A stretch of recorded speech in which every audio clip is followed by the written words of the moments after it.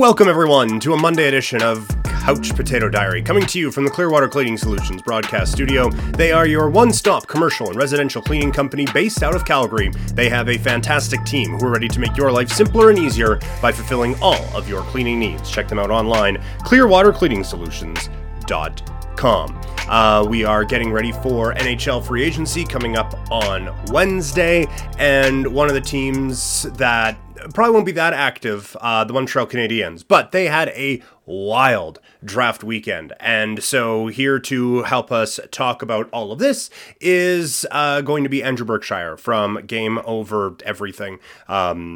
He's been awesome to work with. I've obviously doing Game Over Calgary, been able to work with him. He's been awesome to work with, and really appreciated him giving his insight on what's going on with the Montreal Canadiens. So you'll have that conversation coming up here. Thank you all so much for tuning in, and I hope you enjoy some Montreal Canadiens content on a Monday. Very pleased to welcome to the Clearwater Cleaning Solutions broadcast studio the manager of Game Over, the host of Game Over Montreal, and someone whose Twitter bio also says, "I promise I'm a nice guy." He is Andrew Berkshire. Andrew, how are you today? I'm doing great. Kids are at daycare after a weekend with my sister-in-law and her family visiting here. So it was a tough one this morning, convincing everyone to say goodbye, but we got them there. Nice. Pretty, I don't know, honestly, don't know what we're going to talk about. Pretty standard weekend for Montreal. Nothing really newsworthy from the Habs, but very, very calm. I guess, first of all, after the draft lottery, it was the Montreal Canadiens won the Shane Wright sweepstakes. And then going into the draft, it was the Montreal Canadiens are going to take Shane Wright. And then they didn't. I guess your reaction to the Montreal Canadiens, to steal a wrestling term, swerving all of us on draft night. Yeah, it was a shock. You could tell in the crowd there was shock for about like maybe a second and a half, and then people went nuts for it. And I think people fell in love with Juraj Slafkovsky right away. His personality is like very confident, very fun. So I think that really helped. But there's definitely a bit of trepidation passing over the center who had like exceptional status in the OHL. There's only one player who's ever received that and not turned into a very good player.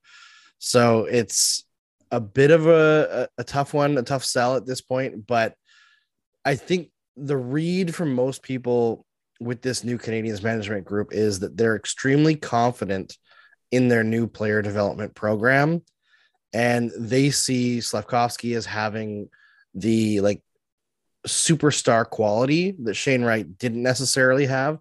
Although I think if you can have a center who, you know, plays a 200-foot game, who's pretty much guaranteed to develop that way, that's a tough thing to pass up for a maybe. But if they are super confident that they can make that hit and they can develop Kirby Dach, who they traded for right after, into a solid top six center, then I get where they're coming from. It makes a little bit of sense, but it's very much you better figure out a way to make this work, right? It's like, if you mess this up, it's a huge setback to the rebuild. Mm-hmm. Yeah, that's the thing. Like, if this works, we're talking about this day when everyone's like skating around with a big silver trophy at the end. But if this doesn't work, then they're writing books about this, as my cat is demolishing things in here. We're writing books about this, and it's like the collapse of the great dynasty of the Montreal, the failed whatever. Like this is really like like you said, you best be right on this, because if you are not, then this is like franchise altering for a while. Yeah, it is. And I think there's another factor in this that played into their decision-making. As much as they loved Slafkovsky, it's Shane Wright's probably going to be in the NHL next year. From everyone that I've talked to, he's NHL ready. He's ready to be a top six contributor next year, which is huge. And the Canadiens don't necessarily want to be good next year, right? They've moved things around. They think Dach is a big project that's going to be, you know, a couple years in the making to get his confidence where it needs to be. He's a 6'4" center, taken third overall just 3 years ago. So there's something there, but it's not going to be immediate, right? He's not going to come to the Montreal Canadiens and be a 70-point player. That's not what they're expecting and not what they want, really. I think part of the calculus here is they want to be in the competition for Bedard, Michkov, and Fantilli in this upcoming draft. And, you know, if they trade Jeff Petrie upcoming here as we approach unrestricted free agency, whoever misses out on John Klingberg, right? we'll be probably searching for that. It's going to be pretty hard to be good. Slavkovsky is not going to be in the NHL next year. He shouldn't be. He needs to develop significantly. They can afford to be patient with him. So there's a lot to rebuild on that defensive group, and the forward group is okay, but it's not knocking the shoes off anyone or the socks off anyone. So I think that played into it as well, that they can afford to be patient. So that they can not draft Connor Bedard next year and surprise us all again. But no, like that is an excellent point. And it's something that a lot of people have talked about, like talking about exceptional status. Bedard's the first one out west here to get that. And he seemed like any highlight clip you see of this kid, holy crap, he seems like the next one. And if you are even remotely on the fence about, are we going to be good or not? Let's just suck for a year. It seems like everyone is kind of going the let's just suck for a year route. Yeah, I think anybody who has any questions about Connor Bedard, they're answered very quickly by watching him take a couple shifts. Yeah.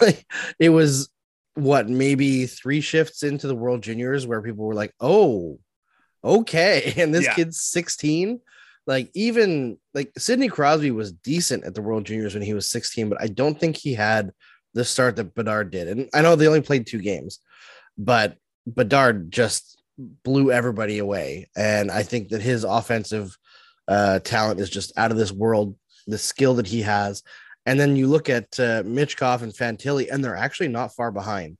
And I've heard some scouts say that Fantilli is right there with Michkov in terms of like franchise level player. He could alter a franchise's future. So you got 3 potential franchise players at the top of a draft. It's going to be a weird year. As much as last year, the Coyotes tried their hardest to tank. I don't know if they can try as hard this year, but there's going to be a lot of teams that are just ready to be bad this year. And look at Chicago. Chicago just imploded their team. They're not even going to qualify Dylan Strome. Yeah. And like it reminds me of Buffalo a couple of years, or in the McDavid sweepstakes, where any goalie who had the audacity to make 30 saves in a game was traded the next day. Like I think we're going to see some. How dare you be good, sir? You are moved for a 6th round pick. I think we're going to see some interesting moves made. Yeah, it's gonna be fun. I guess not fun. Fun's not the operative word for teams trying to lose, but I do wonder if we see as much separation next year between like the good teams and the bad teams, because this last year it was quite the large gap. It seemed like there was a very severe cutoff, especially in the Eastern Conference, between the playoff teams and the non-playoff teams. I think that water gets muddied a little bit, especially in the Atlantic with the injuries that Boston's going into the season with. And then like Buffalo, I think will be better. Detroit, I think will be better. Ottawa should be way better with the moves that they made at the draft. Like getting Alex DeBrincat, that gives them a potential 50-goal scorer. Like that's something they haven't had since Denny Heatley. Mm-hmm. Yeah, I like what Ottawa has done for a little bit now, which is weird to say because I haven't for a long time before that. You mentioned before Kirby Dach. He gets traded in a whirlwind of moves with Montreal. How do you see him fitting in long term with this team? Yeah, I talked to a few people who like parse the data a little bit better than I do, and because I didn't know a lot about him. Like I knew his name, I knew that he was like a promising young player for the Chicago Blackhawks, but hasn't really hit. This last year, he really, really struggled. Biggest struggle was in the faceoff circle. He just was not like the numbers are really bad there. But if you go back to his first cup of coffee in the NHL, apparently his playmaking numbers are quite good. It just seemed like he wasn't in a good situation to, grow his strengths and compensate for his weaknesses in Chicago. And I'm sure that the Montreal Canadiens will attempt to put him in a better situation. Whether that means he's going to spend the whole year in the NHL, who knows, right? With Christian Dvorak and Nick Suzuki likely to play all of next season with the Montreal Canadiens, I don't know. Maybe Dvorak might get traded at the deadline, but we might see Dach play sporadic 3rd-line minutes until the trade deadline, and that's when we see him start to develop into a top 6 player. There's less pressure on him to be an impact player. I think, Chicago has had some players pop for them in recent years, but I think it's a tough development situation when you're a team that clearly is terrible, but you're trying to compete. And it's only like truly special players that can break through in that situation, like DeBrincat. Like they just haven't been able to develop players post this their like dynasty, right? Or like quasi dynasty. And they seem to be in denial until this year about what they actually are. Yeah, that's an excellent point, and it just felt weird there the last couple of years, and I don't think that's changing over the next little bit. Yeah. Speaking of players who maybe didn't hit the way we thought they would, Romanov gets moved out, which I kind of caught me off guard a little bit. Like it seemed like everyone was high on him until they weren't. Why didn't it work for Romanov in Montreal? Yeah, that's everyone was shocked, but I maybe we shouldn't have been because the people who were really high on Romanov was the last administration here. They talked him up more than any prospect in recent memory. They thought that he was going to be like the next thing, right? And then you watch him play for a little bit and you're like, oh, you like him because he's just not that talented. He can play a lot of minutes. He sometimes is good defensively. He hits a lot. He's big. But overall, I think his limitations will keep him from having a great career in the NHL. He's very much a Lou defenseman, Lou Lamoriello, so I'm not surprised they traded for him.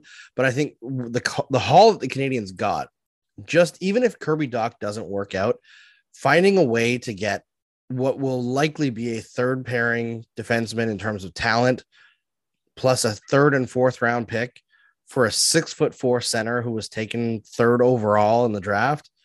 That's pretty darn good asset management. But the thing with Romanov is he's getting better defensively bit by bit. Last year, he had a really good year on the PK, but that good defensive play or decent defensive play isn't enough to compensate for the fact that he does not transition the puck well at all. He's like really, really bad at it. And in the offensive zone, his contributions are pretty much every time he gets the puck, he shoots it into shin pads. He doesn't have much creativity or patience, and offense kind of dies on his stick. So if you can't generate offense, if you can't move the puck up the ice, you better be damn good defensively. Like Nick Hjalmarsson, prime Marc-Edouard Vlasic. Those are the kinds of guys that can survive in the NHL for a long time without contributing to transition player offense. And I don't see Romanov as being that good. Maybe he'll develop into being that good, but right now I don't see it. And I see a guy who's going to be stuck in a third pairing role most of his career. Well, and we talked about during the Cup final on Game Over about the new wave of defensemen in the National Hockey League, and he's not that. And I'm not saying everyone needs to be Cale Makar, but it's very clear, at least in my mind, where things are going, and he's going the other way. Yeah. You want guys who can contribute, basically acting as a forward, right, in the offensive zone, and guys who can move the puck out, take some stress off of your forwards, whether it's finding your forwards in transition or skating the puck out yourself.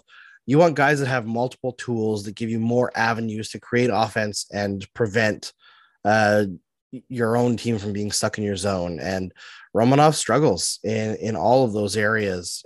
So I think it's philosophically, based on the draft itself, I think you can see where the Canadians are looking to build their defense group going forward. And it's guys like Lane Hutson, right? Who is, a reach in that he's 5'8". He's a very small guy, but his offensive capabilities are absurd. His ability to skate with the puck is absurd. So they're looking for home runs in this draft. Yeah. And I kind of love that.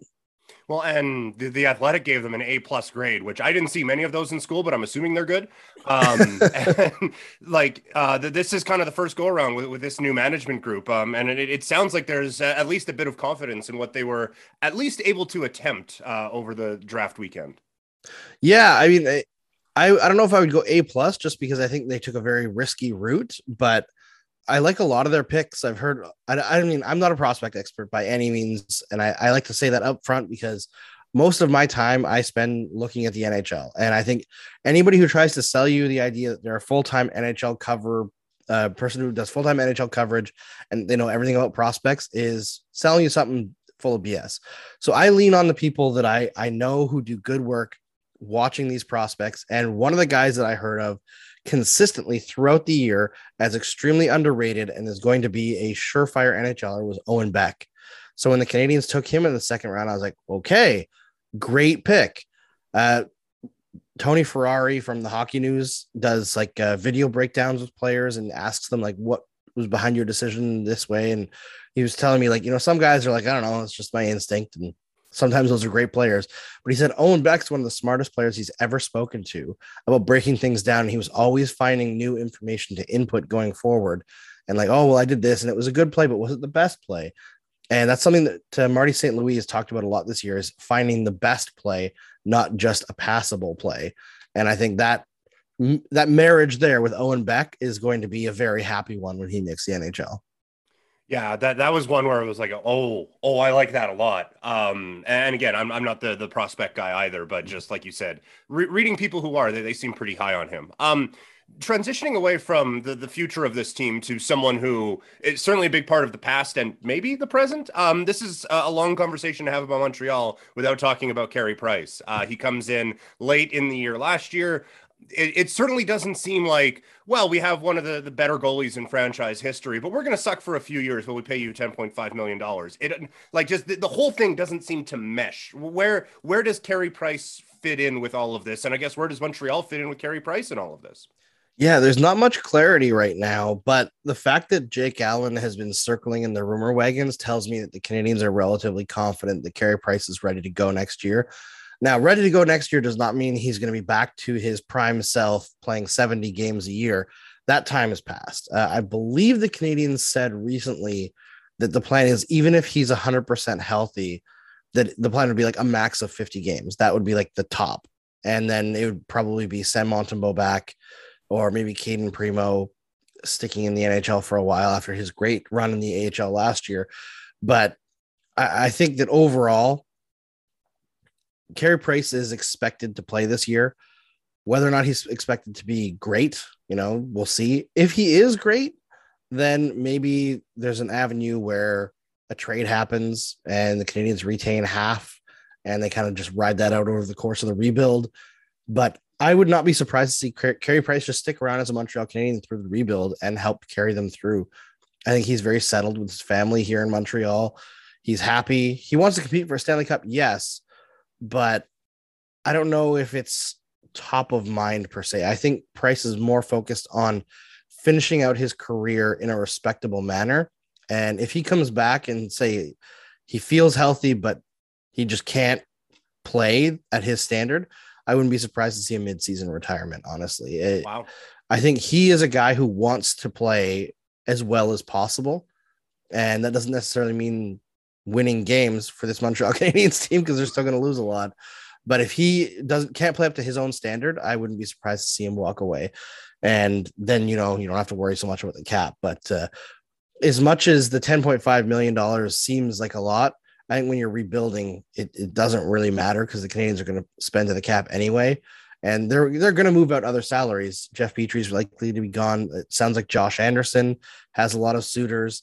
They've got expiring contracts. I would assume that Yoel Armia is going to be traded at some point next season if they can boost his value up. There's just a lot of moves to be made. I mean, Mike Hoffman is still there. Right. Evgeny Dadonov will be traded at the deadline, most likely. He's making $5 million. So there's so much work to be done on this roster. I think Carey Price is maybe one area where there might be a little bit of consistency if he's able to play.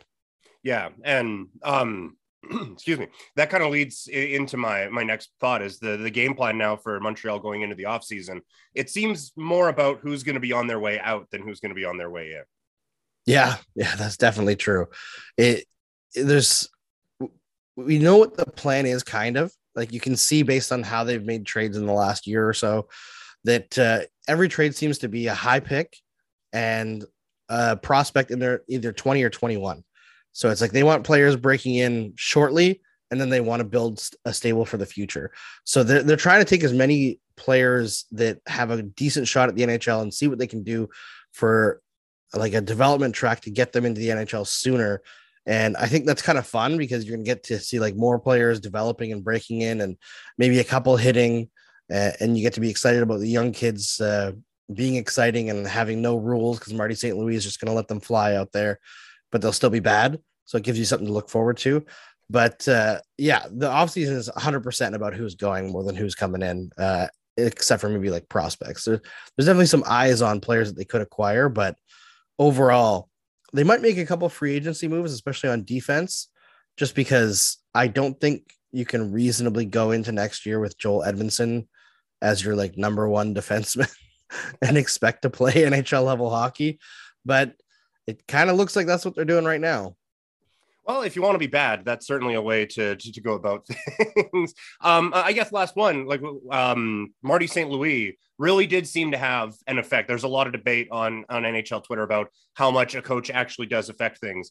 He affected things, it seemed like, in a very positive way. It does seem like Montreal's found one in Marty St. Louis. Yeah, I think as much as like the underlying numbers went up under St. Louis for sure, and then they kind of went down again post-trade deadline after losing too many good players. But the biggest impact I think he had is players wanted to play for him. You know, and Dom Ducharme, for all his positives of, you know, scraping in a Stanley Cup final appearance, it seemed like the players were never really sold on what Ducharme was selling. So Marty St. Louis, the players at the very least were having fun, right? And I think that in a lost season, that's really important. But you see Cole Caulfield going for 1 goal in 30 games to, I think it was like 20 in the last 30, like absolutely nuts change, right? Yeah. And I think that those kinds of things where you can let an offensive player roam free a little bit, make those reads. You talk constantly about making reads instead of playing systemic, like relying on muscle memory. It was more about like allowing your offensive players, or at least your good players, to figure out what they should do and find the best play. I think in a couple of years, what we're going to see as well is players around the league maybe want to play for Marty St. Louis, especially offensive minded players who've been crushed under a system that doesn't necessarily let them play a way that they want to. But enough about the Calgary Flames. I mean, I think they had no problem in the regular season producing offense, right? Yeah. Yeah, it's just that Pax-Ski playoff thing that creeped up again. Andrew, thanks, man. This was a lot of fun today. Where can people find you? You can always find me at Andrew Berkshire on Twitter, and you can find all of my most of my work at youtube.com/STPN, and you can check out my link tree thing in my bio on Twitter, where I've got all the Game Over stuff linked. And make sure to watch Game Over Calgary this upcoming season, where Peter Klein and Audie James will bring you amazing analysis every single game. Yeah, I don't know what that team's going to look like that we're going to be analyzing, but we'll be here. Sign Johnny. Come on. I think if it was up to them, they would have, but I have a feeling that that's not going to be the way this whole thing ends. But no. that could be another show for another day. Andrew, thanks for this, man. Really appreciate it. My pleasure. All right, that's the show. Once again, thank you to Andrew for coming on. Thank you to you for listening. We are going to have a Calgary Flames preview coming up tomorrow, and then Wednesday. It's a bit of a tricky day for me because I can't be doing anything during the day. The whole day job thing now. Hoping to have something coming out that night, and then Thursday, hoping to have a little bit more from you, and then Friday, hoping to have a little bit more for you as well. We kind of dropped the ball a little bit last week, but hoping to pick it right back up and keep on moving coming up this week. So thank you all so much. Please remember, rate, review, subscribe wherever possible, and thank you to Clearwater Cleaning Solutions. They are your one-stop commercial and residential cleaning company based out of Calgary. They have a fantastic team, ready to make your life simpler and easier by fulfilling all of your cleaning needs. I will talk to y'all tomorrow. I'm out.